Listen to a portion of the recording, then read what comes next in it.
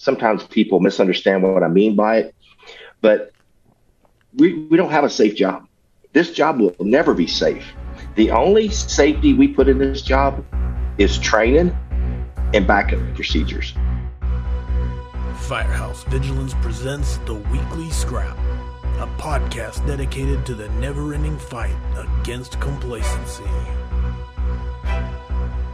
Corley Moore, Firehouse Vigilance. It is Weekly Scrap number 114. My very special guest tonight is Chief Mo Davis. He is a veteran of the Houston Fire Department, currently assigned to the Southwest Quadrant at Station 68, the busiest chief or one of the busiest chiefs in the Houston Fire Department. He will speak his mind. He will let you know his opinion. He teaches, keynotes, presents all across the country, talking about command, strategy, tactics. I have the pleasure of hearing him more than a few times now, and I am super excited for this conversation this evening. My brother, Chief Mo Davis, welcome to Scrap number 114. Hey, thank you so much. It's an honor to be here with you. I'm excited. I am super excited. We are getting going. Pulling up, make sure I can see comments. Here we go. Yep, they're already logging in. We're getting it going. Uh-oh. This is good stuff. Good. Anything I missed in the intro? Anything you would like to add? No, sir. That's it. That's me in a nutshell. I love the fire department. So yeah, that's audience. I want to go to work every day. Yes, obviously, because the two jobs. Audience, get your questions ready to throw at Chief. Get them ready, because and that's the thing, Chief. The Scrap has the best question askers, so get ready for them. Sometimes they give you a soft toss to warm up, and sometimes it's just hard and that's good. Hard curves. So we'll see. Last thing is my normal new thing is if you find value in the Scrap, go to firehousevigilance.com and click the support button. If you find value, support the Scrap so we can keep going. Other than that, here we go. I'm going to try and read some of these things to you, Chief. Good evening, brother. Going to be a great one from Robert Queen. Guy Hall 3 said, evening, brother. Excited for this one from Robert McClellan. Adam Brett Ashworth said, Chief Mo, with a big exclamation point. Let's go. One of the best in the business from George Robertson. I like him. He's a good guy. The Houston Fire Department legend. Let's do the damn thing from Tony Nunez. The man, the myth, the legend. Okay, so there's Chief Davis. They said the GOAT. There you go. Can't wait for this. Okay, there's a lot of hype. The only thing better than his classes is making fires with him. That's from John W. Naninga. So, all right. Okay, guys, there's a ton. Thank you for all the comments and hype. Get your questions coming. All right, Chief. I'm going to lead it off with my first one, which is, like I said, I'll lead it off with a soft toss to you. You have a word that you like, and it's a popular word right now in the fire service, and that word is aggressive. So talk to me about what that word means to you. Yes, sir. Aggressive is everything we should be. I mean, that should be our standard operating procedure. Whenever aggressive is not a bad word. For a few years, when I got in the fire department, aggressive was the only thing we knew. So there for a while, we kind of veered away from it. Now we're coming back. And when the booper goes off, the first thing we should think about is being aggressive for the people we serve. Aggressiveness is in training. Aggressiveness is getting to the station on time. No matter what you do, you have to have an aggressive mindset, because it's not about us. When we go to work, it's always about them. And then if we are anything less than perfect when they call us, we're failing. And the only way to be perfect on every single run is to be aggressive. We have to take those chances, and we can't write people off. I told someone a while back, we were talking, and all these catchphrases that we're coming up with now: totally involved, vacant, abandoned. We got to get away from that. We have got to go out the door when the booper goes off. We pull out of the fire station with a mentality that people's trapped. We make the determination no one's in there once we get there, and that's the aggressiveness. Then when you take the aggressiveness to the training, it's getting out. Get off the couch, get outside, put hose on the ground, put ladders up to windows, aggressively train, and then read. We got to read and talk to each other. And the network that we're doing, and that brings the aggressiveness in. So, we've got to change away from being set back and handle it as it comes to actually look for stuff. A lot of people calls it combat ready. It's always got to be in your mind. And aggressive has got to be our first priority is aggressiveness. Nice. All right, we're getting the first question coming at you. I think someone's has heard you speak before. I've got a few people saying preach. That's right. Be aggressive. Preach it, Chief. It's coming. But Jesus Ojeda says, how is safety officer, get back there. It scrolled on me. How is safety officer is applied to command? How is the safety officer applied to command? So I think sometimes we use the safety officer in the wrong aspect on a fireground. Safety officers are not there to get in the way of an operation. A safety officer is not there to turn the power or electricity off. The safety officer is there to make sure every operation we're putting into effect has a backup feature to it. For example, if we put a line in the front door, we've got to put a backup line in there. So that safety officer, instead of getting caught up on doing some other assignments and duties, he actually helps the incident commander by watching and making sure our built-in practices. And then he can also start helping watch the smoke, the roof, and that all comes back to the command structure. So a safety officer is important, but a safety officer can't get in the way of the actions we're doing. And I say this all the time, is sometimes people misunderstand what I mean by it, but we don't have a safe job. This job will never be safe. The only safety we put in this job is training and backup procedures. And so that safety officer, he can get involved with a commander to actually make a very dangerous job a little bit safer. So that's how he can kind of help with the incident command structure. Love it. Hey, Chief, this is going to be awesome from Kevin Cripps. They're still singing your praise. This is great. Thanks, Mo. Hey, yeah, they're still sending it. I gotta mention that guy. Go. Hey, Kevin's a buddy of mine from Tennessee. And you talking about a guy that is the future of the fire service. I mean, his kid's a farmer. He's a family man, and he's a fireman to the core. Nice. And me and him talk a lot. So we're kind of on the down here of our slide of our career. He has just put his foot in the door, and I expect big things from that guy. That's going to be the key to success for that department in Middle Tennessee. Nice. That's it. Todd Edwards, here we go. We got a question coming at you from Todd. And he said, please ask him about proactive RIT or passive RIT groups. Hey, that's a good question. And again, a good friend of mine right there, and he's as good as they come. So proactive RIT. So we've got to assign these RIT teams. RIT teams cannot be standing in the front yard watching what's going on. RIT teams has got to be softening the building. RIT teams has got to get in a recon. We've got to get RIT teams up close to where the danger is. So I use an interior RIT team all the time, and I use that on a backup line. So we need to be proactive. And God forbid a roof falls on a guy or something happens. If that proactive RIT team has recon the area, he knows what's going on, he knows where the lines are, they can get those guys out quicker. So what happens oftentimes in the fire service, and we've got to get away from this, is we put the worst crew coming as our RIT team. And so those guys usually tend to be passive.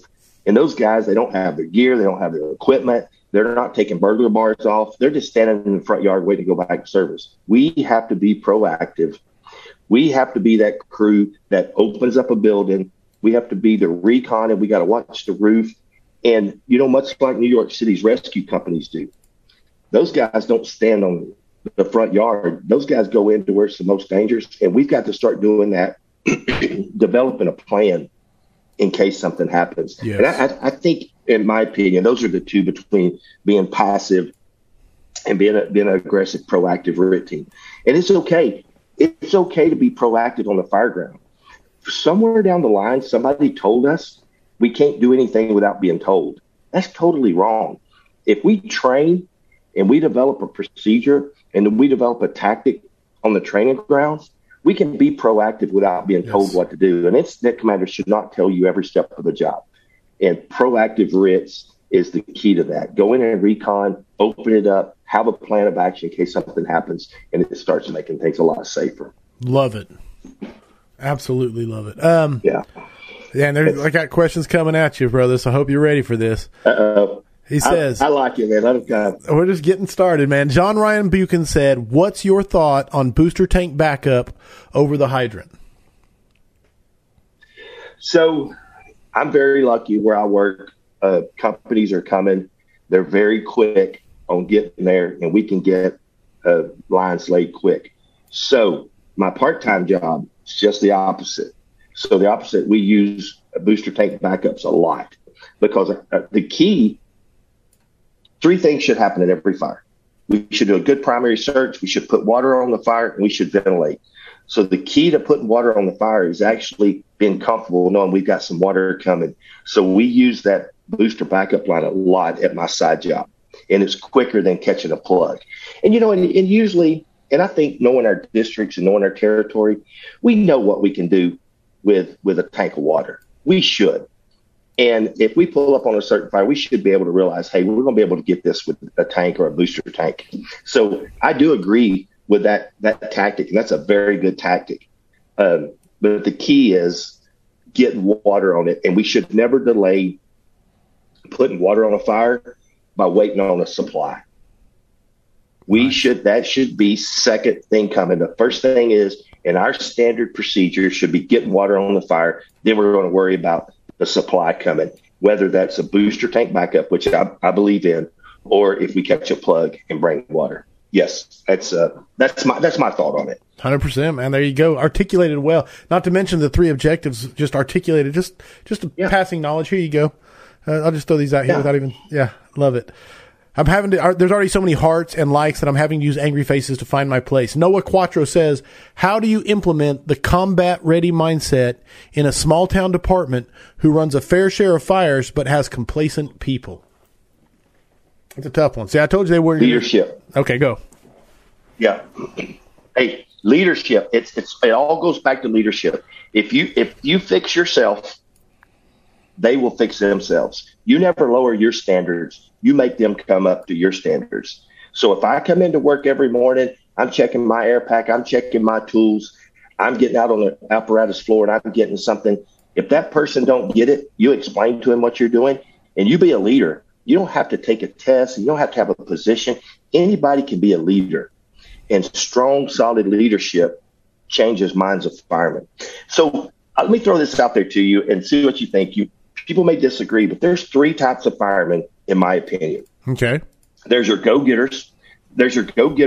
Combat ready. They go to work knowing they're going to make a fire. They want to make a fire. They're those guys that are scared to death. There's the cowards that's wearing the T-shirts, and they're in a fetal position every time the booper goes off. They don't want to make something. And then there are those complacent guys. Those complacent guys that said, well, we didn't do anything yesterday. We're probably not going to do anything today. So if you take those 3 types of firefighters, the one that scares me more than anything is the complacent ones.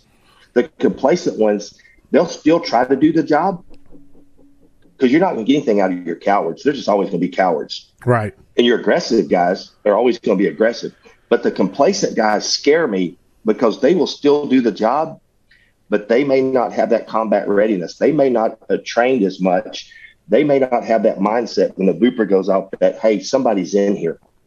So I think the key to changing departments, no matter how big or how small, is just leadership. And leadership at the firefighter level. You don't have to be an officer to be a leader. Man, you just got to be that guy that says, hey, I'm not lowering my standards. You're going to bring your standards up to me. And I think that helps. And so what happens is I think guys start seeing that. And they're like, all right, I'll chip in. The next thing you know, it starts building. And then it builds a culture for your entire department. But I think that's the key to that success. Love it. Love it, man. There you go. Ask a question, get the answer. Switching them up. All right. I don't know this is always the danger of a live show when I ask questions, because someone said, ask Chief Mo about White Rock. And I don't know if that's a good question or a bad question. You have to qualify it. I don't know. That's a good question. Okay. So, it's a running joke on the southeast side of town. 46 is one morning. We made a fire flashed over on us is what happened. And I was a captain on the engine back then, and we had paintings on the wall. We got pictures on the wall. The anniversary, we call each other, and we say, hey, man, remember White Rock happened at this time in the morning? And so it's probably one of the best fires we ever made. Nice. And we go through the front door. Jason Martinez and Placido Rodriguez are both very good captains now. They were firefighters. I was a captain. I broke off to do a search. And we had pressurized smoke at about ankle deep. We had fire blowing out the back. And I'll actually send you a video or picture and let you see. And so they're in there putting it out. And I actually go over and I think it was Jason. I said, hey, man, I think you're getting it. And so anything you've ever heard about a flashover is not true in this one. It didn't get miserably hot. All it went from 0 to 100 in flames, from ankle to the roof. Wow. So then engine 35 was coming through the front door. And we were talking about the backup line earlier. And engine 35 come, they turned the backup line on instantly. And when it did, it knocked all the fire off of us. And we just kept fighting fire. So, wow. Yeah, White Rock is one of those that you'll never forget. It's a career fire. No doubt about it, man. That's the stories. Yeah. Dude, I love it. Guys, there's so many comments, so many questions. I can't even get to them all. That's a great thing happening. But I am going to miss some of these questions as they fly by. So Jim Platt wants to ask, Chief, please describe softening the building. I hear this used a lot in red application. I want to create a training point for this, but I want to send it out correctly. Thank you. Sure. Yeah, so that's actually a good question, and I should have talked about that. When we soften a building, we are opening doors. Now, we're not leaving them open, because we want to control the ventilation. Right. So if we got a hose line going through the front door, we don't want to open every door on that house, but we want to at least force entry, quick search it, close it back. If there's burglar bars, we want to remove the burglar bars.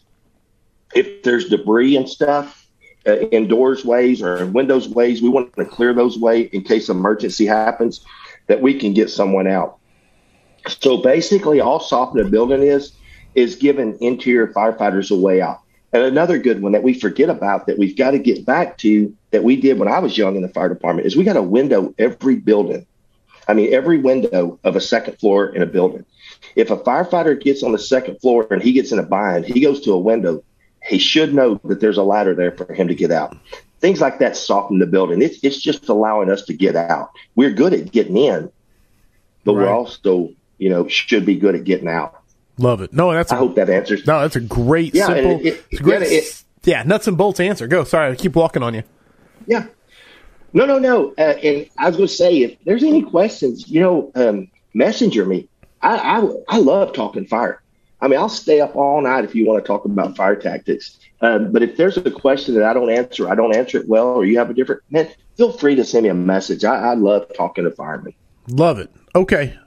Yeah. I just saw that I'm framed. Oh, I moved us. Sorry, guys. Hang on. I'm fixing my framing. All right. Fixed it. That's strictly behind the scenes stuff. Sorry. Okay. Where was I at? Chief, I'm bringing my own question to you. This is from Corley, the host. You said at the lake that if you came down, we could ride a shift with you in the Chief's buggy. Is that a standing offer? Yes, sir. All right. It is. What I'll do is I'll shoot the paperwork up the chain of command, and they're pretty good. I like showing the good side of the fire department. You always hear the negative side of the fire service. We try to show the positive. So what I'll do is I'll send it up through the PR division, and I will get them signed off on it. And you're welcome to come by, and we'll just make you one of the guys. I'm coming. I'm telling you right now. I'm planning. Or girls. One of the guys or girls. I mean, we'll have fun. I promise. 100%. Yeah. I'm coming. I promise you. I'm coming down to ride out 68. It's okay. You know why I do that? I didn't mean to cut you off. No. Here's what we got to do. We cannot close our doors and expect the community to know what we do. Oh, I love it. We are good. The fire service as a whole is good. We never brag on ourselves. We never want anybody to know what we do. We close the doors and we train behind closed doors. We say, you can't come ride with us. No, it's just the opposite. We've got to start showing people the good side of us because firemen are good by nature. And we've got to, go to a community center and drill. A friend of mine, Tim Dunn, would take his crew out to the parks, and they would train in the parks just where people can see us and know that we do the citizens a good job. So sure, you have an open door invitation. I will do the paperwork for you, and I will carry it up there personally to get people to see the good side of the Houston Fire Department. I'm doing it selfishly just to come have a blast. So. Hey, we'll have a blast. We'll eat good, too. Okay. I love it, man. Hey, you hitting all the marks. Okay. Guys, so many of them scrolled by, so this is where I'm at. John Sherstead, and I actually remember Sherstead, but I appreciate the pronunciation. But when I was a young firefighter, I got pissed because my captain always wanted to be first out the door. Oh, no, it just went away. Sorry, I'm too slow. It only keeps like 100 comments at a time, guys, so once they're gone for me. I'll see them later, but not right now. Okay, moving on. Looking for the next one. Please repost it. I got halfway through. I'm sorry, Mo. No, that's fine. No, that's fine, brother. We'll come back to it. It's a slow process. Also, creating access is neat. I'm working on this now. What are your thoughts on thermal balance firefighting versus cooling as you go? From Garrett Taves. So, Garrett, here's my thought. I don't believe in resetting fires. I believe we've really got to look, and I know this is controversial, but just hear me out. So we've got to get to the seat of the fire. That's where you put the fire out. Those hot gases coming over our heads, those hot gases going out windows, things that's making it hot, we just need to get lower.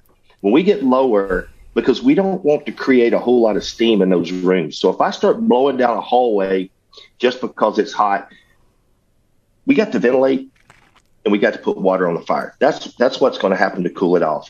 But just opening up a line because I'm hot, I disagree in that, because if we're hot in the best gear in the world, what are we doing to those people on the ground? Because we got to remember, without getting really too deep into it, if we think of the theory behind smoke, so that's just pressurized gas is just churning.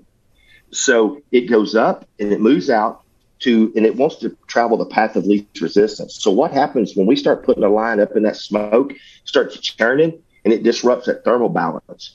And we all know, you see these white marks on the side of our faces. That's what it is. It's that steam coming in. So if we can get lower and we can ease up to where the room's actually burning, we're going to do the citizens a better deal. And we also got to think that people live on the ground. I think it's 70% of the people we find. But what happens when we start spraying smoke?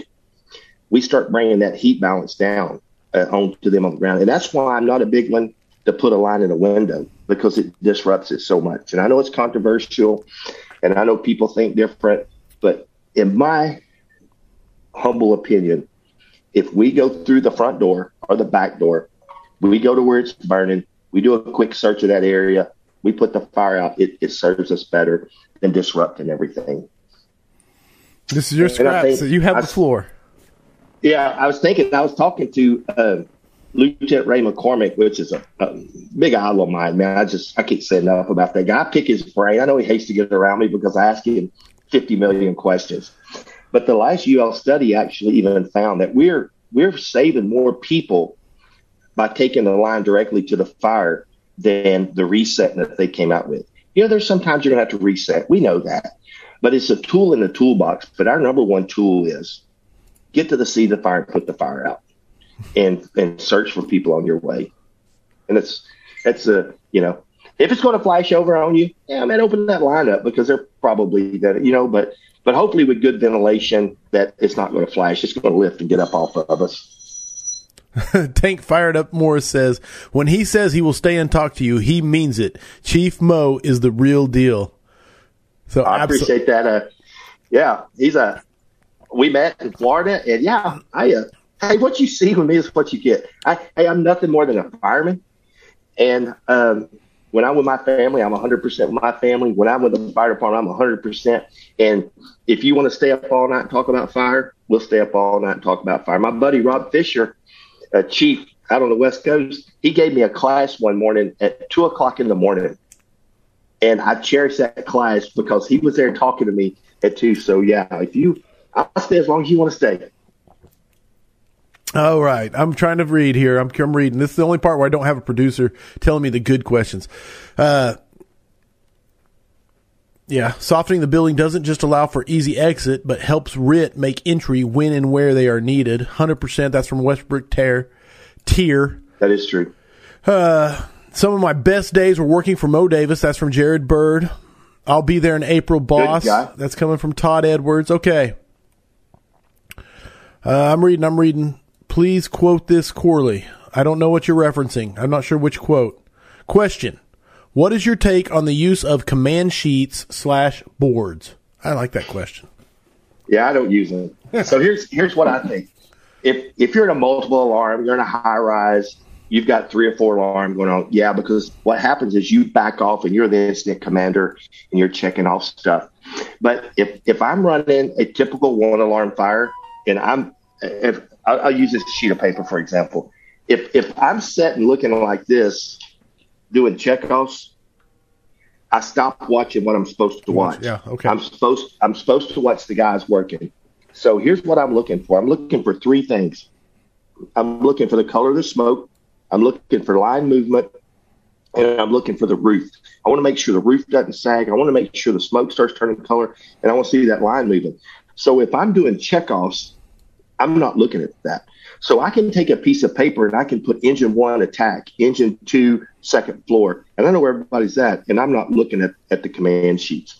Now, whenever you get up to the bigger incidents, multiple alarms, hazmat incidents, high rise, you step back because you've got enough eyes to help you watch. But initially, I'm just not a big checkoff guy. And that goes back to your natural leader. Those natural leaders, they have things to call from. And that's what, hopefully, by the time that a person's a line officer, he's made enough fires, he's studied hard enough, he's talked to people enough that he's got some of this natural ability. Whereas a classical leader, those classical leaders, they have to compare possibilities.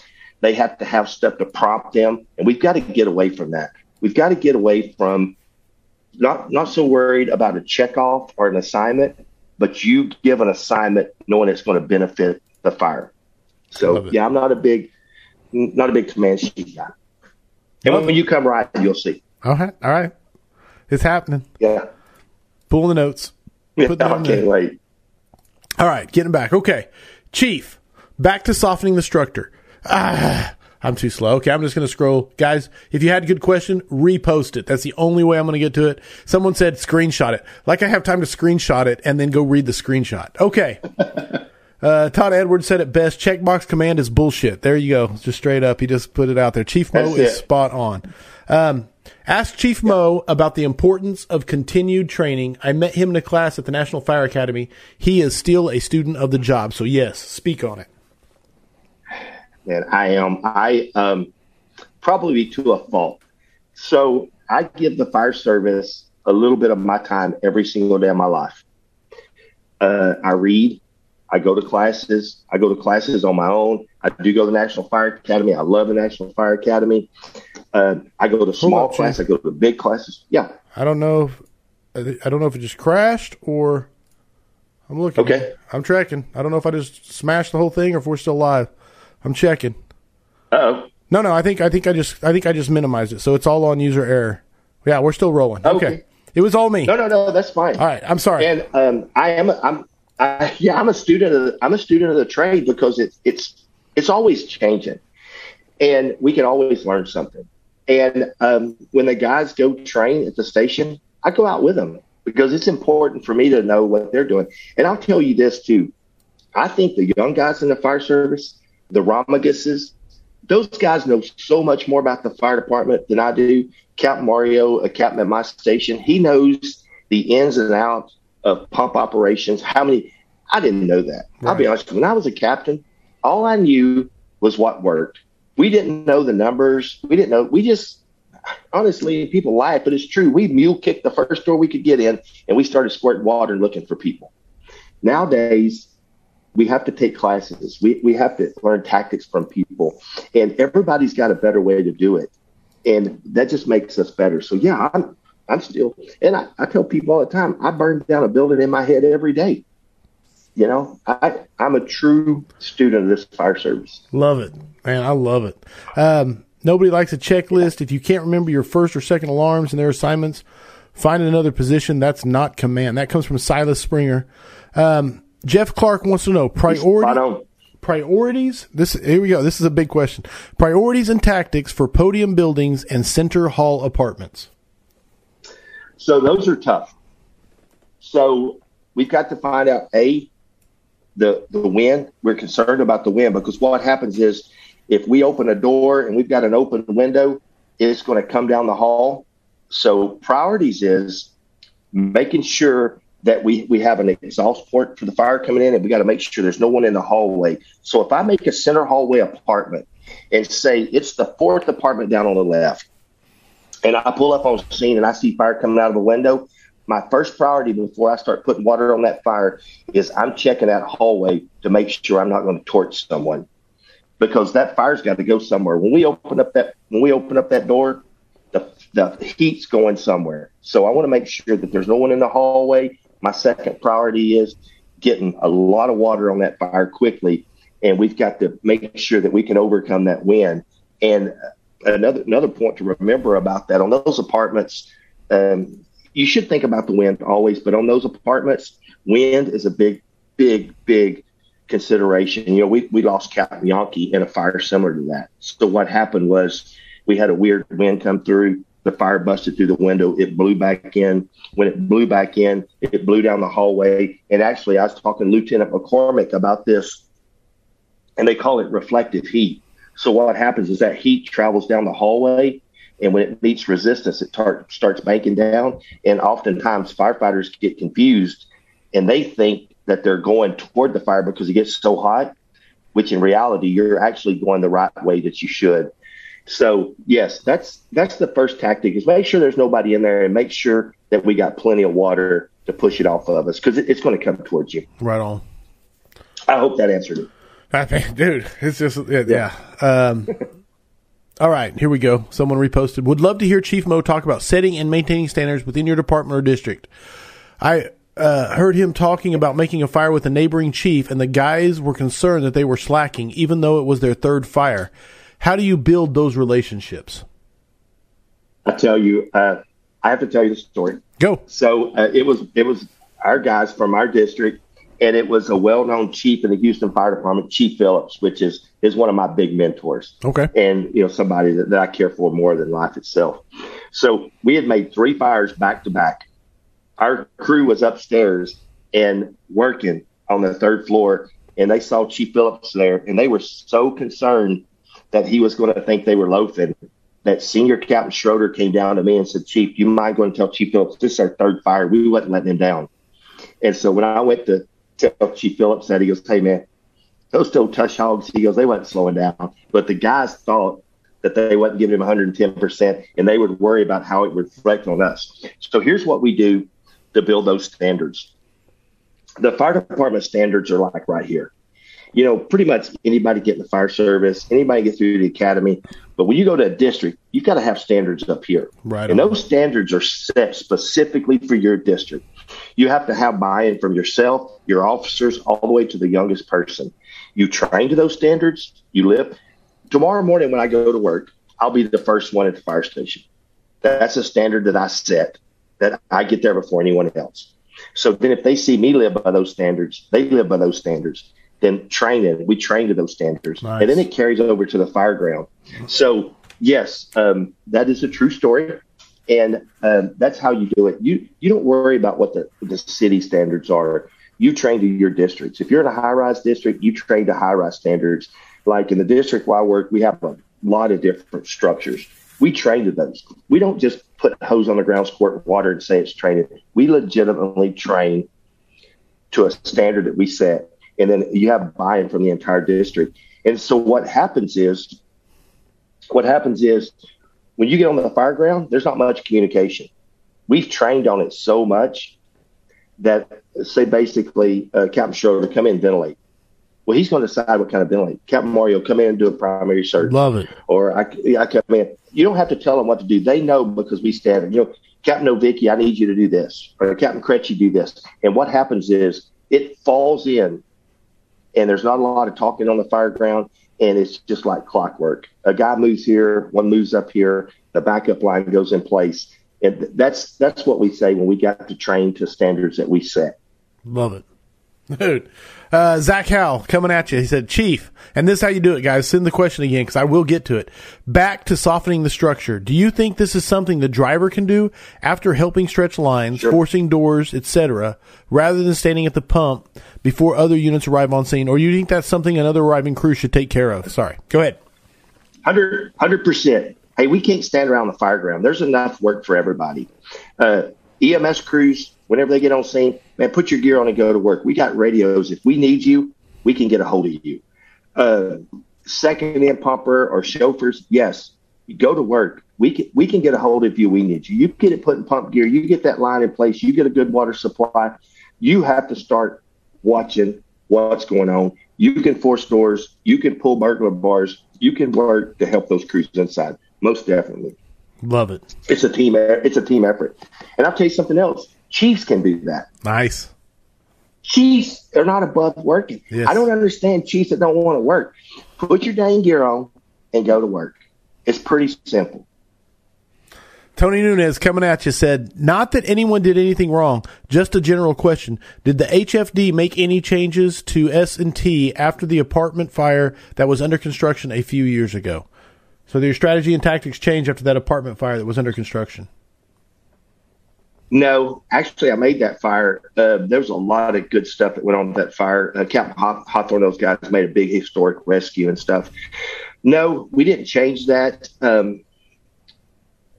You have to take back whenever you see an apartment under construction like that, you've got to throw in some different tactics because we know the fire's not going to slow down. So the reason that Captain Hawthorne and them went into that emergency rescue mode, they were told that guy was up there. And so having a good chauffeur, Dwayne Wobble was his name, he told Captain Hawthorne, he said, I'm going to back you in right here and I'm going to get you on it. So Captain Hawthorne went up, and I don't know if you saw him throw his gloves at his guys. So Captain Hawthorne said he saw the wall kick out. So he thought the wall was going to fall on the truck. They were so close. He didn't want his guys getting hurt. He said he felt like he could ride the ladder to the ground. But they still had to get the guy off the fourth floor. So, no. So our tactics hadn't changed. Our tactics have always been the same on buildings under construction because you know it's going to spread fast. And the only reason that we were put in that position is because there were still people in there. And we had to get the people out. Actually, I was assigned to do a primary search of the parking garage. Gotcha. And so yeah, you have to put people in there. You just have to take extra safety precautions. But that's why they put themselves so close to dangers because they knew that guy was there on the balcony. All right, but no changes have been made. No, I got a war story request, which is something about you kicking through a wall to get to a seat of a fire before another crew or something. Can you? This is from David Eckerman asking the question. David Eckerman. Hey, David Eckerman's a good guy. So that is true. So Engine 35 and over in District 46, we're all buddies.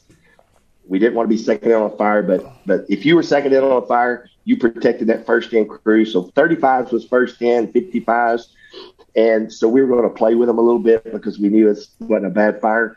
So I told Engine 46, I said, hey, let's go down this little room right here. Let's kick through the sheetrock and we'll put it out for them. So we kicked through the sheetrock, knocked it out. We squirted a little water and had a big light in the hallway. So, yeah, that was a true story. Nice. You've got to have fun in the fire service. Absolutely, man. You can have fun and still do people a good job. Dude, I love it. Preach. And that was one of them. That was one of them. David Ackerman, yeah, he's a good guy. He's a Southwest Side chauffeur now, a solid guy. But, yeah, it's a true story. That happened. Keith Cameron wants to know, Chief, do you have a magic number for minimum years a firefighter should ride backwards before thinking about promoting? By the way, awesome vent class last month in Angleton. Oh, good deal. I'm glad they got it. No, I don't believe years of service makes you better or worse.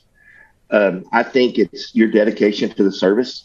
You know, like we were talking at the beginning, be a leader. You don't have to take a test to be a leader. You know, if your dedication and your experience level is there, because I would take a young guy at a busy station that made a bunch of fires that's really into the job over a guy who spent 20 years hiding from work and all of a sudden becomes a captain and wants to be aggressive. So, no, I don't think there's a minimum number of years. I think it all goes back to just putting in the time learning the job. I'm all about the time into the job, not just on the job. Yes, sir. 100%. I love it. John Sherstead said, see, without the pronunciation, when I was a young firefighter, I got pissed because my captain always wanted to be first out the door. Now that I'm a captain, I fly out the door so I can get a size up, give my crews a good plan of action. I am curious if this aggressiveness starts to go away as you move past the company officer level. He says, in parentheses, I hope not because I'm having fun. No, I want to be the first one there. I'm a full-blown fire squirrel. I'm going to find my way. I'm going to find my way inside that front door to see what's going on. But no, if you're truly dedicated to the job, you don't lose it. And I want to be the first one there because I can get good eyes on it.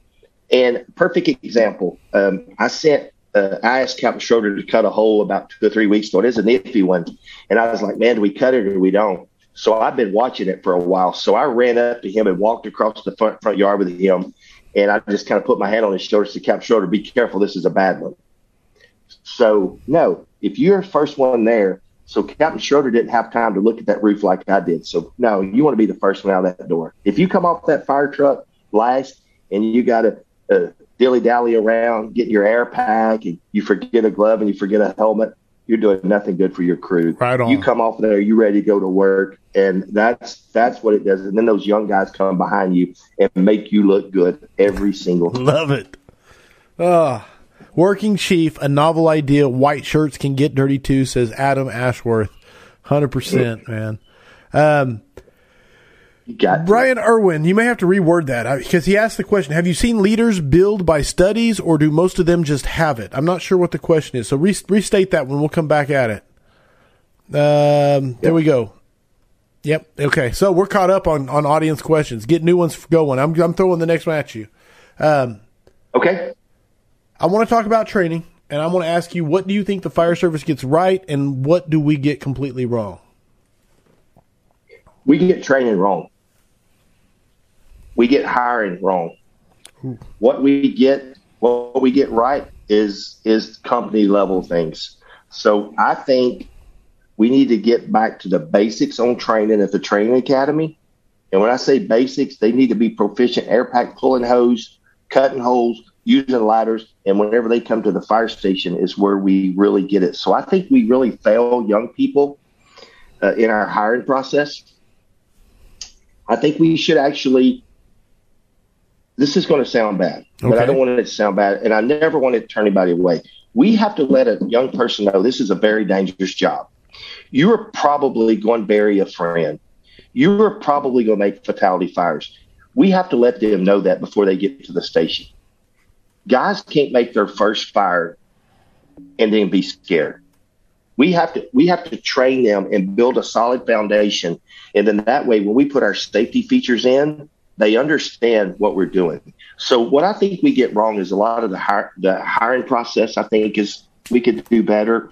I think we could do a lot better at beginning of the training. I think we need to get away from computer-based training. Nice. You don't learn anything like that. You learn by putting your hands on bad situations. What I think we get good at is when we find a burned out building, we go there and train on it. We find an abandoned building, we go train on it. We call the training academy and we say, hey, we want to come out there and try that. That's what we do good on. But oftentimes we fail by lowering the training and computer-based training and things like that. But I think good company officers, they fix that by putting hands on things. I love it, man. Yeah, Tony, 100% agree with you. I really like the way that worked out. Okay. Chief Scott Thompson throwing one at you. Chief to Chief, here we go. Chief, what do you have to say about companies who say that they are too busy to train? I don't believe it. I've never been at a slow station. I was at District 46. We was making probably 25, 28 runs a day on the engine, and we trained every single day. I'm at a station now. Every station in my district now is making, the engines are making 15 to 20 runs a day, and every single station has time to train. Nice. You make training a priority. So here's something I believe. You never harass a rookie. You never make a rookie clean and wash dishes all day long. Man, we don't need good dish cleaners. We need good firemen. Preach. So if you got time to harass a rookie, And if you got time to tell that rookie to clean that station and clean that, you got time to train them. So busy stations can train. And I tell you what, and I've got a picture. If no one believes me, I'll send it. Last night, we have a new rookie, and he's on his first ladder phase. It's dark, and they got lights set out, VES and on an event prop that our officers built. You can train at busy stations. And when officers say that, I just write those guys off because those guys don't want to train. They just want to say they're too busy. They're the same guys that say they're too busy to do their records. Nice. You got time to do it. Yeah. Perfect. There you go. There's your answer. Not everybody likes it, but I'm pretty sure everybody agrees. Everybody in this audience agrees, I think. If anybody disagrees, let me know. So I'll stick either Scott Thompson or Mo Davis on you. Brian Irwin says, have you and he's a good guy, speaking of which. Oh, no doubt about it. One of the best, man. Thompson's a good guy. Yeah, I like that guy. Yeah, he is. Have you seen leaders? This is Brian Irwin. He reworded the question. Have you seen leaders built by studying, or are they just born leaders? The books, the reading, and all the classes. Can that make someone a good leader, or does a leader just have it in them? What's your opinion? Born or made? Either way, I think I don't think you can be a book leader. I think you've got to put what you read books to use. But I don't think you're actually. I do think there's a lot of natural born leaders, but I do think that you can actually put your life's experiences with the book experiences to be that. I don't think that you can hide out at a slow station your whole career and read a whole bunch of books and become a great leader. But I think that let's just say you're in an apartment that doesn't make a lot of fires. If you study and you get those books down and you train and you put those books training to use when you make a fire, you'll become a good leader. But I don't think that you can just read books and become a good leader. Takes action to go with it. I think exactly. And you have to have a desire. Being a leader is a desire. And I said it earlier, I want to say it again. Taking a test is not a leader. A desire is a leader. Desire is that senior pipeman that gets on his hands and knees and teaches a young guy how to fold hose. A leader is that senior guy who walks that guy out back and says, hey, man, you're screwing up. Straighten it up because you're making us all look bad. That's your leaders. Nice. And that's living. Yeah. Marking it up. Tell them about the time me and you, Hooper, use emergency PTO to watch the Burn documentary. Howard Reinwald said. He said Hookie. I don't know if that's an inside joke, so you have to fill me in. But speaking of, tell them about the time me and you and Hooper used emergency PTO to watch the Burn documentary. Allegedly. Yeah, we went to, I think I'm getting the story straight, but me, him, and Hooper took off work. We went to a neighboring town because we wanted to meet the guys from Detroit to see the video. Nice. And you remember the Burn documentary about Detroit? So we all went to watch that. So we actually took time off work to go watch that just to see and meet those guys. So, hey, and that's the brotherhood. So let's talk about brotherhood for a second. It doesn't matter how big, how small, what department, what your uniform patch looks like. It's a brotherhood.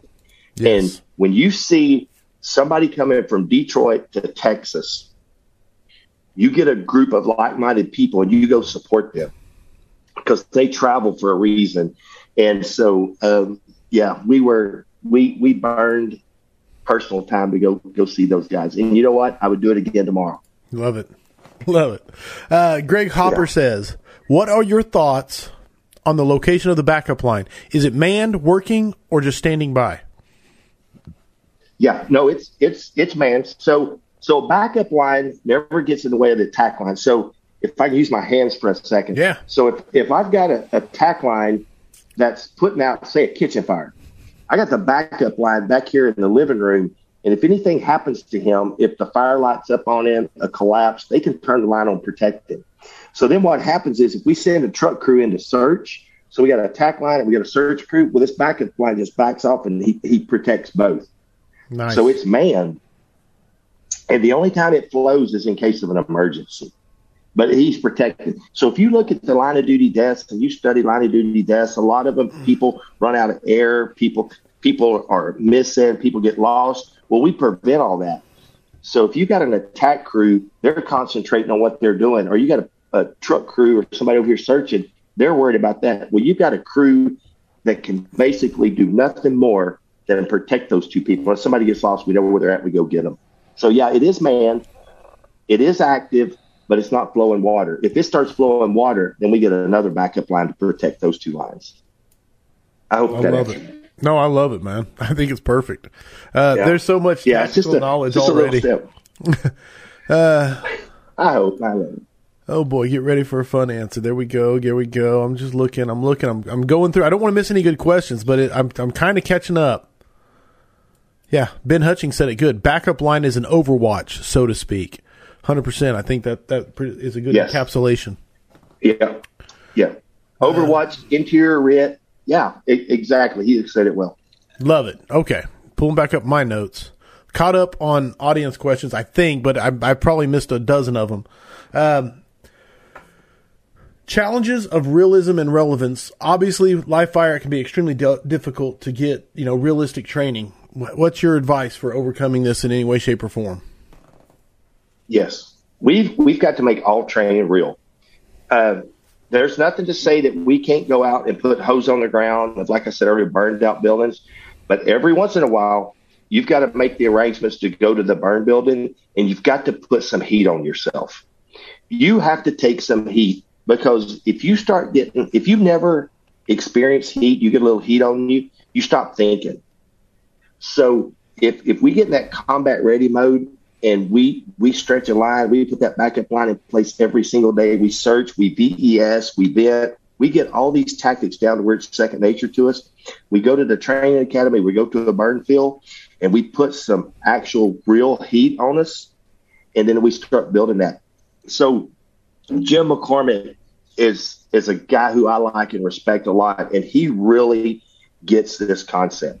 He basically lives by the crawl, walk, and run method. Right on. And everything he does is to the basic level.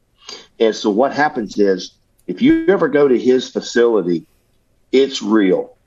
And so you learn to baby step stuff, and by the end of the week, they're putting so much heat on you, and they do it intentionally to take and put fear into you while you're doing it. Right. But we can do the same thing at the training academy. So yes, we actually have to have the crawl, run, walk method, but we have to put some live heat on people, and we got to put some dark, scary smoke on them you've got to lose your way, and you've got to be lost, and I'm saying somebody's in there watching you, sure, but you've got to have it real.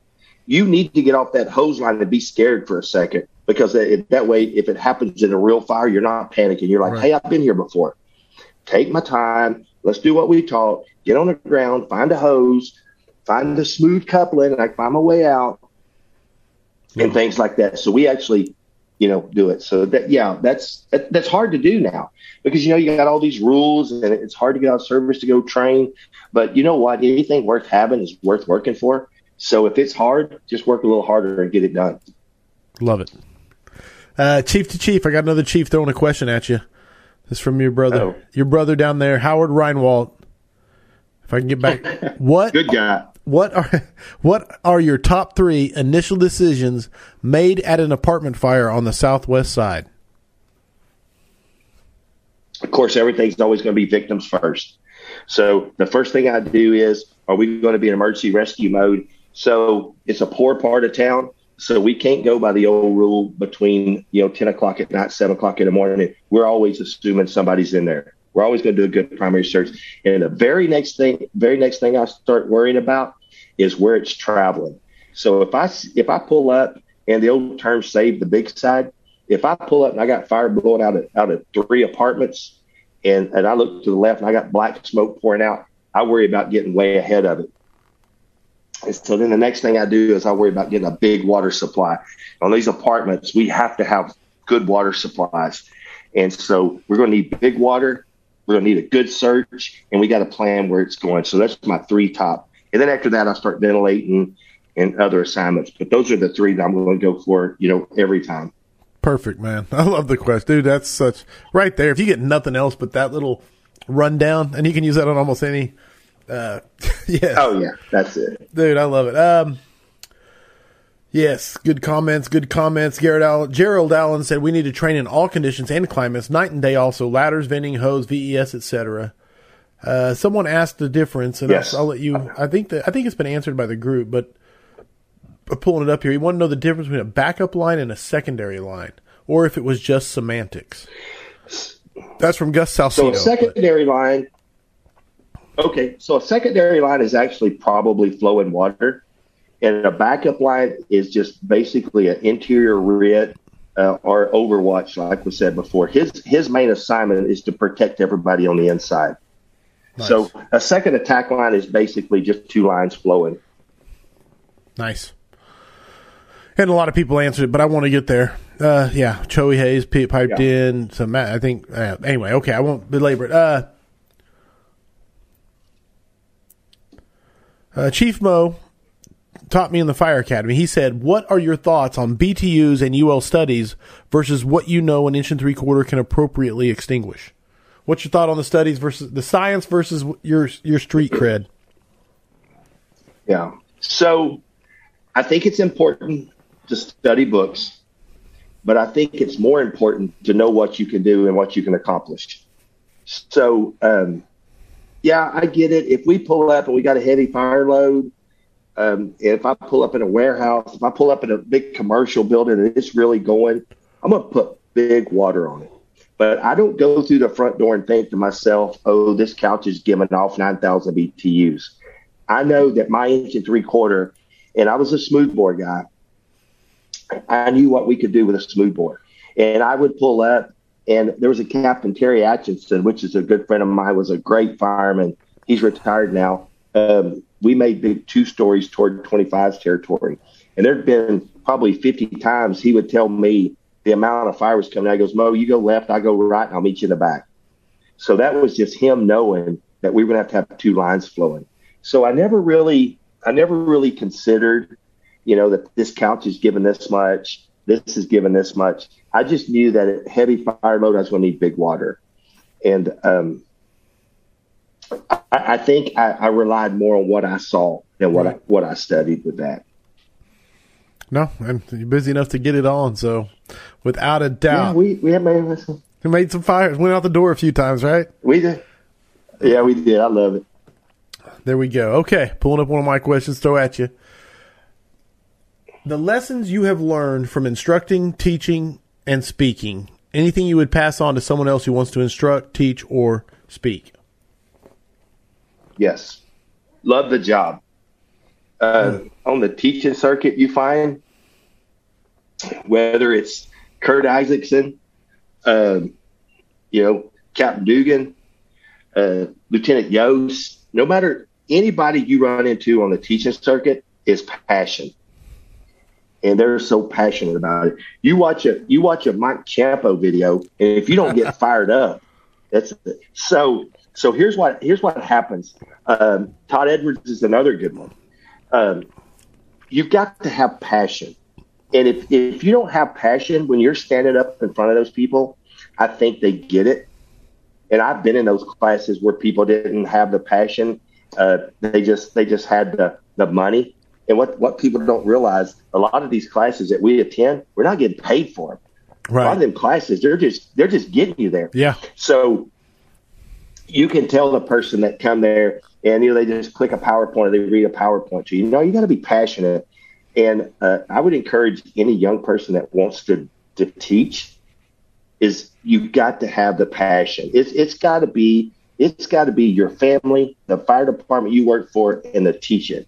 And it's got to be that kind of passion at everything you do in this. Beautiful, man. And because they'll know it if you don't. No, 100%. That was what I was going to say. Because when they're not, you can just you can be like, wow. Oh yeah. Hey, I was at a class one time, and this guy was flipping a PowerPoint, and he honestly goes, you'll never do that. So I'm good at that, but you'll never do it, and clicked it. So I stayed about 15 or 20 minutes and just left. So you can't do that. You got to, this is going to sound corny, but you've got to give them their money's worth. You've got to be there. And, we offered some students in Florida last year. We said, hey, man, listen, class starts at 8. We'll be here at 6 a.m. You come here at 6 a.m. We'll talk about anything you want to talk about.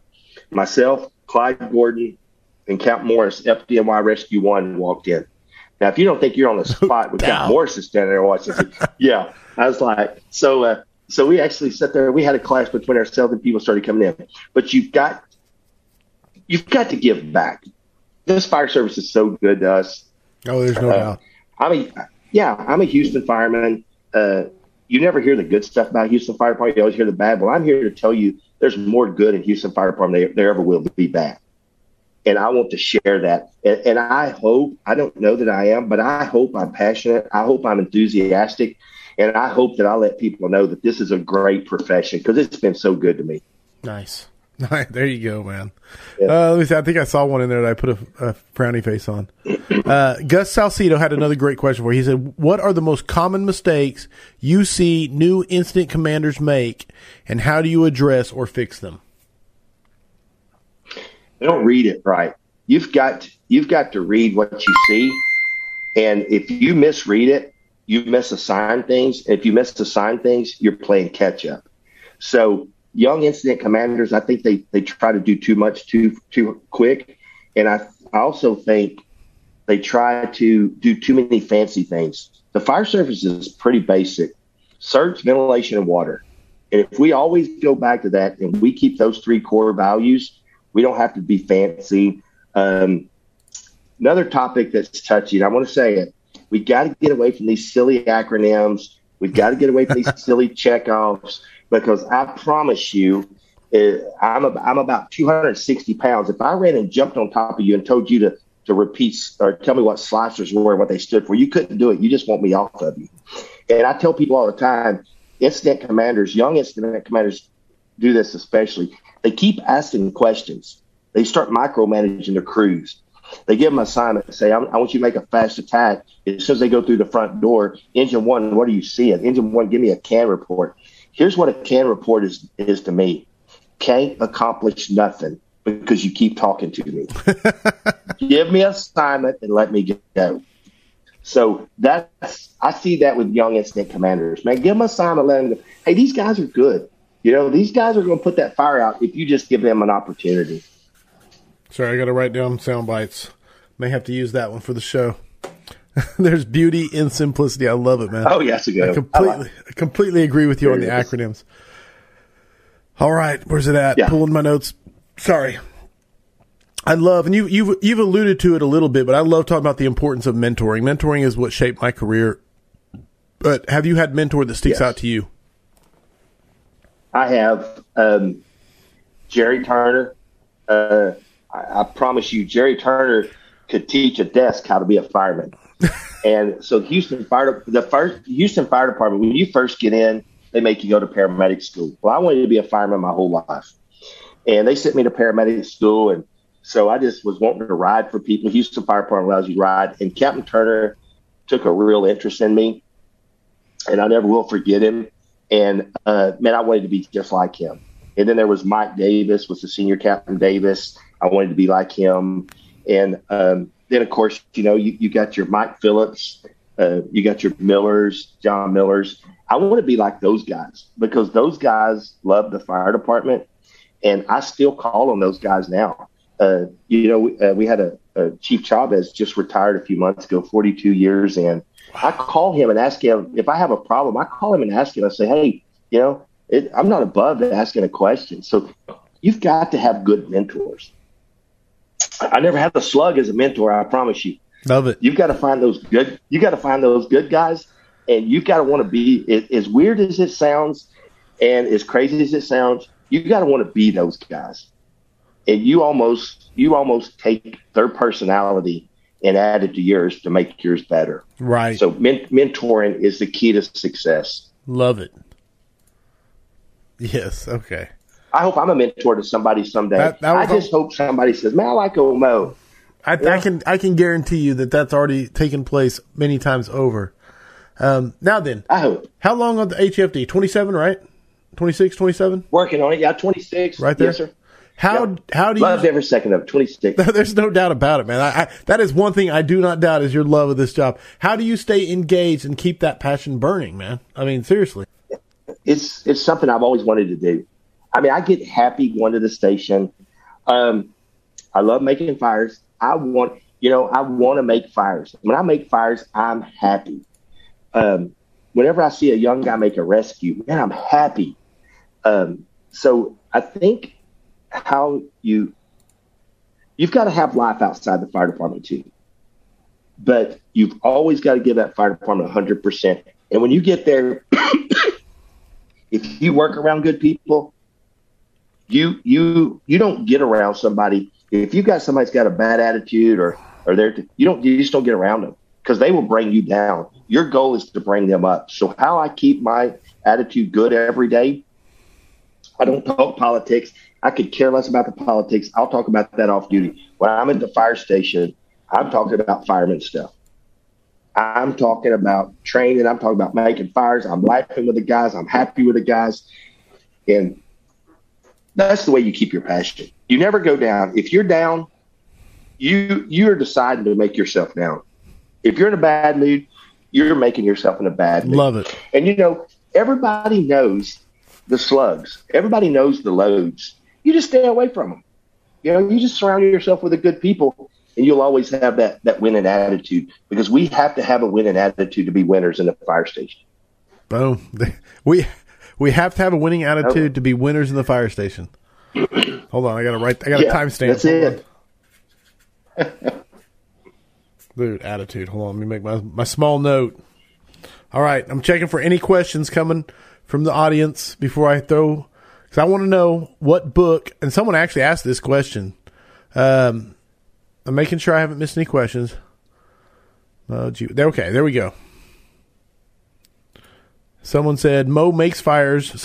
Howard says, Mo makes fires, watches John Wayne movies, and eats ramen noodles. He loves every shift.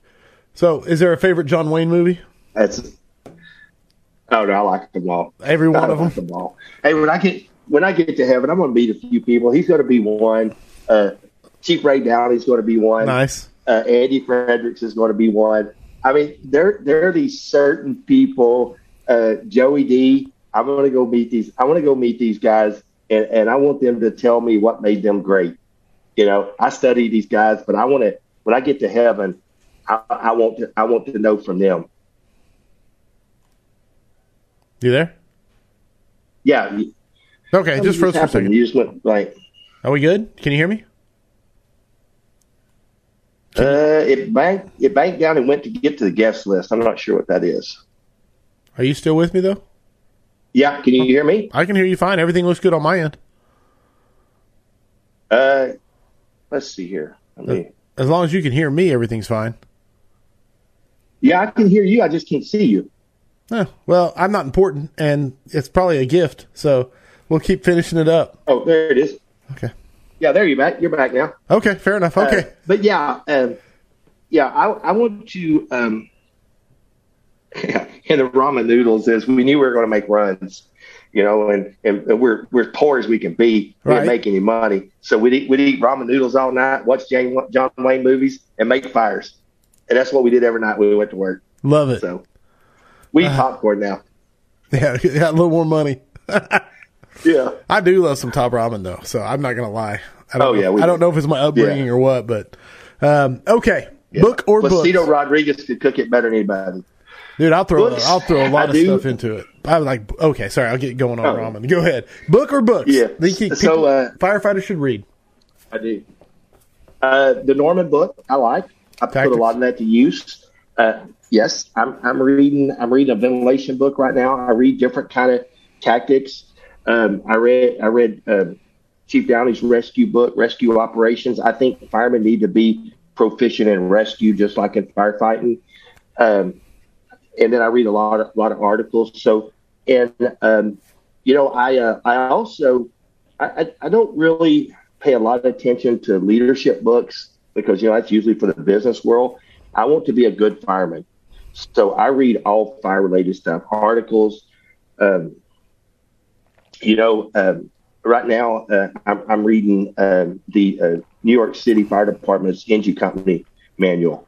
So I get stuff like that. I read the New York City forcible entry. So I go back and I read a lot, and I read something every day. So I read about the fire service a lot. Love it, man. Not big into the leadership or philosophy or anything like that, but mainly into just fire stuff. Yes, because that's my profession. I'll never I'll never wear a suit and tie to work. I'll be a fireman, so I want to be a good fireman. Love it, man. All right. Yeah. Here we go. We have a thing we do on the weekly scrap. It's called the 5 questions for firefighters. The answers are 100% your opinion. There is no right or wrong, and the points are arbitrarily assigned by me.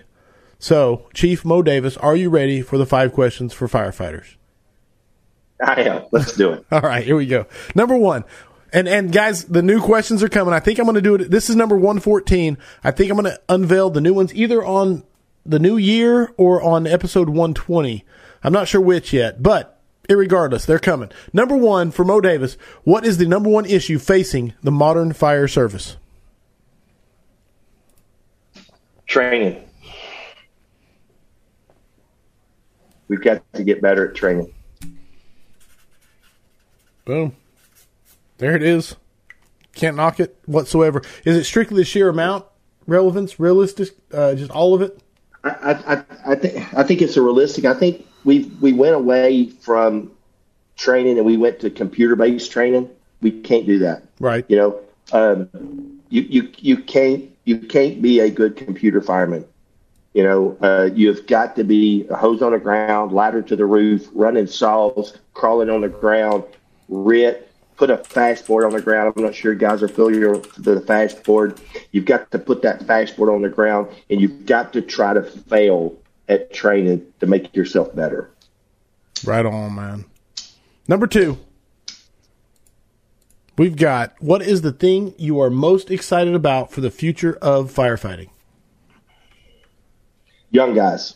Nice. Young men and women they're so much smarter than we were. They'll be so much better than we were if we'll just give them the opportunity. We have got to open their eyes. We can take their intelligence with technology, reading, education level, and we can put them to what we know on the fireground, and those guys are going to be so much better than we ever were. Kind of makes me sad. I don't want to be better than us, but they're going to smoke us in 10, 15 years from now. It's going to be great. Who made the post? I'm trying to remember who made the post today about. Oh, it was Anthony Roette and Port City Fire Training. He posted about if you are not developing people to replace you or surpass you, you're failing them. And like you said, yes. Just be proud of them, man. It's just, yes, 100%. It was a great post. Yeah. But right along those lines. You have to pat your guys on the back. Yes. Yeah. You have to pat your guys on the back. Hey, you praise in public and you discipline in private. Love it. I believe that. And it's always about the people you work with. It's never about you. It's always about the people you work with, promoting them, letting them know that you appreciate them. And the young guys, they will give you 110% if you give them 110%. Man, amen. Best rank or position to be in the fire service? Engine captain. I loved it. I loved every fire I've ever made, but boy, I love pulling up on a good one on a pumper. Love it. Yeah, I would go back. Hey, and I still ride the pumper. So Captain Mario and Captain Schroeder's really good to me. So if they got something going on, we'll all ride up one rank where our policy lets us, and I'll jump on that pumper, and I'm the happiest guy in the city. So yeah, I love it. I still get to kick it. I still get to kick doors and squirt water, and I love it. 100%. Number one, that's max points. The best answer you could give right there. The fact that you're a chief at 68 and still managed to make that happen. Question number 4: the best advice you ever received. Care for each other. Chief Hooker was my chief for a long time, and he was hard to read. A lot of people didn't get along. And when I first made officer, he was telling me to care. And then when Chief Phillips pulled me off the side, and he told me, man, care about the guys around you. And I truly do. I've never let those two guys down. And two of my most favorite chiefs in the world both preached care for people. So, yeah, you've got to care for your guys. And I'll say this, because you said earlier you don't really read leadership books. But if you understand that principle right there, you really don't need to read leadership books, because that'll pretty much cover everything you're going to learn from those books. Yeah. It's something so simple is the guys at the station eat before me. We eat in order. The ambulance crews, the pumper crew, the truck, then me. I don't eat first. They eat first because they're taking care of me. They're doing all the hard work, so they eat first. You've got to show them that you appreciate them. Dude, I love it, man. Powerful, man. Yeah. Care about the guys who are around you. 100%. I love the synopsis, Michael. Yes. Michael Snodgrass has put a synopsis of every answer, and I love it. It really is nice. Number he's 5. Another good guy. He's tight. Oh, yeah. Snod is awesome. The Snodster. Heavy fire and searchable space. Would you rather be assigned to the nozzle or first in on VES? First in VES. I'm a squirrel. No apologies. I'm a squirrel. Yeah, I remember the first body I ever rescued, and I remember the last one. And if I can VES and get somebody out, man, I want to do it. I want to be the ones that put my hands on them. Now, I like putting fire out, but if there's a possible rescue, man, I want to do the dragon. I love it, man, dude. 100% max points on that answer right there. Yeah. And there it is. The 5 questions for firefighters according to Chief Mo Davis. Brother, that is awesome. Yeah. I got to say, it's officially it was an honor, man. 114 scraps in the books, man. Officially. If someone wants to get a hold of you, reach out to you, talk to you to the wee hours of the morning about fire stuff, how do they get a hold of you? They can get me on Messenger, or heck, I'll give you my email, man. I ain't got nothing to hide. It's fdhou@aol.com. I know it's old, but I got that when I joined the fire department. I never changed it. Love it. Hey, man, thank you for letting me do this. It meant the world to me. Brother, you're killing it, man. You had to come back. So this is 100%, man. Anytime. Firehousevigilance.com. Everybody, there are, let me see if I got one sitting right. I thought I had one sitting in front of me. Maybe I don't. Oh, right here. There are officially, let me see if I can get it to focus. Snap into focus, camera. Yep. Maybe. Yep. Looks good. Oh, well. But you guys seen it. It's the coin. It won't, yeah, whatever. But there are officially 3 of them left on the website. I've got more ordered, but with things the way they are, I have no clue when more are going to come in. It could be months. So there are really 3 coins left for now. There's more on the way. On the hats, the same thing. I don't know how they're manufacturing anything anywhere. This is the last green Loden Mutts Don't Scrap hat available in the world, basically, because the production time on them, the person that makes my hat says they're projected to be delivered next May. So the world is crazy right now with everything that's going on as far as products. Coming up on the scrap next week is Justin Fraze, another Texas boy coming on the scrap, followed by Raymond Big Black Dorival out of Miami. Then we got Chris Kessinger, Citizens First, and then on December 20th, the Mega Scrap. That's all I'm saying about it. It is the Mega Scrap. It's going to be unbelievable. And then closing out the year for the Christmas special, Dennis Laguerre. And so that's the rest of the scraps for the rest of the year. So it's going to be a good time. I'm excited. Holiday season is loaded up. Kicked it off with turkey, the turkey version with Mo Davis right here, leading into Thanksgiving. If you see me out and about at a conference, whatever, please ask me to get a picture. I try to get pictures and I'm terrible at doing it. So ask me and I'll do it. I want to mention this, a few housekeeping things. Kurt Isaacson, his Facebook was hacked and he lost his page and he's rebuilding completely from the ground up. So if you hear this, go follow CFT Fire Operations. That's the new page. It's already up to 2,000 followers. So go follow CFT Fire Operations. And speaking of CFT, H-Rock is coming up in a few weeks, December 7th through the 9th. The High Rise Operation Conference, the only conference dedicated to high rise operations specifically. And the lineup's incredible. The instructors are incredible. If you do mid-rise or high-rise operations whatsoever, or if you love the fire service, you need to get there. But the coolest part is Silas Springer and his buddies are giving away 2 passes to H-Rock. You can't get these right now. You cannot buy one. So if you can get there and you can find a place to stay, you got a chance to win these 2 passes. So we're giving away. Go to Firehouse Vigilance on Facebook and then follow the instructions there on the post. There's a big poster of H-Rock. Follow the instructions.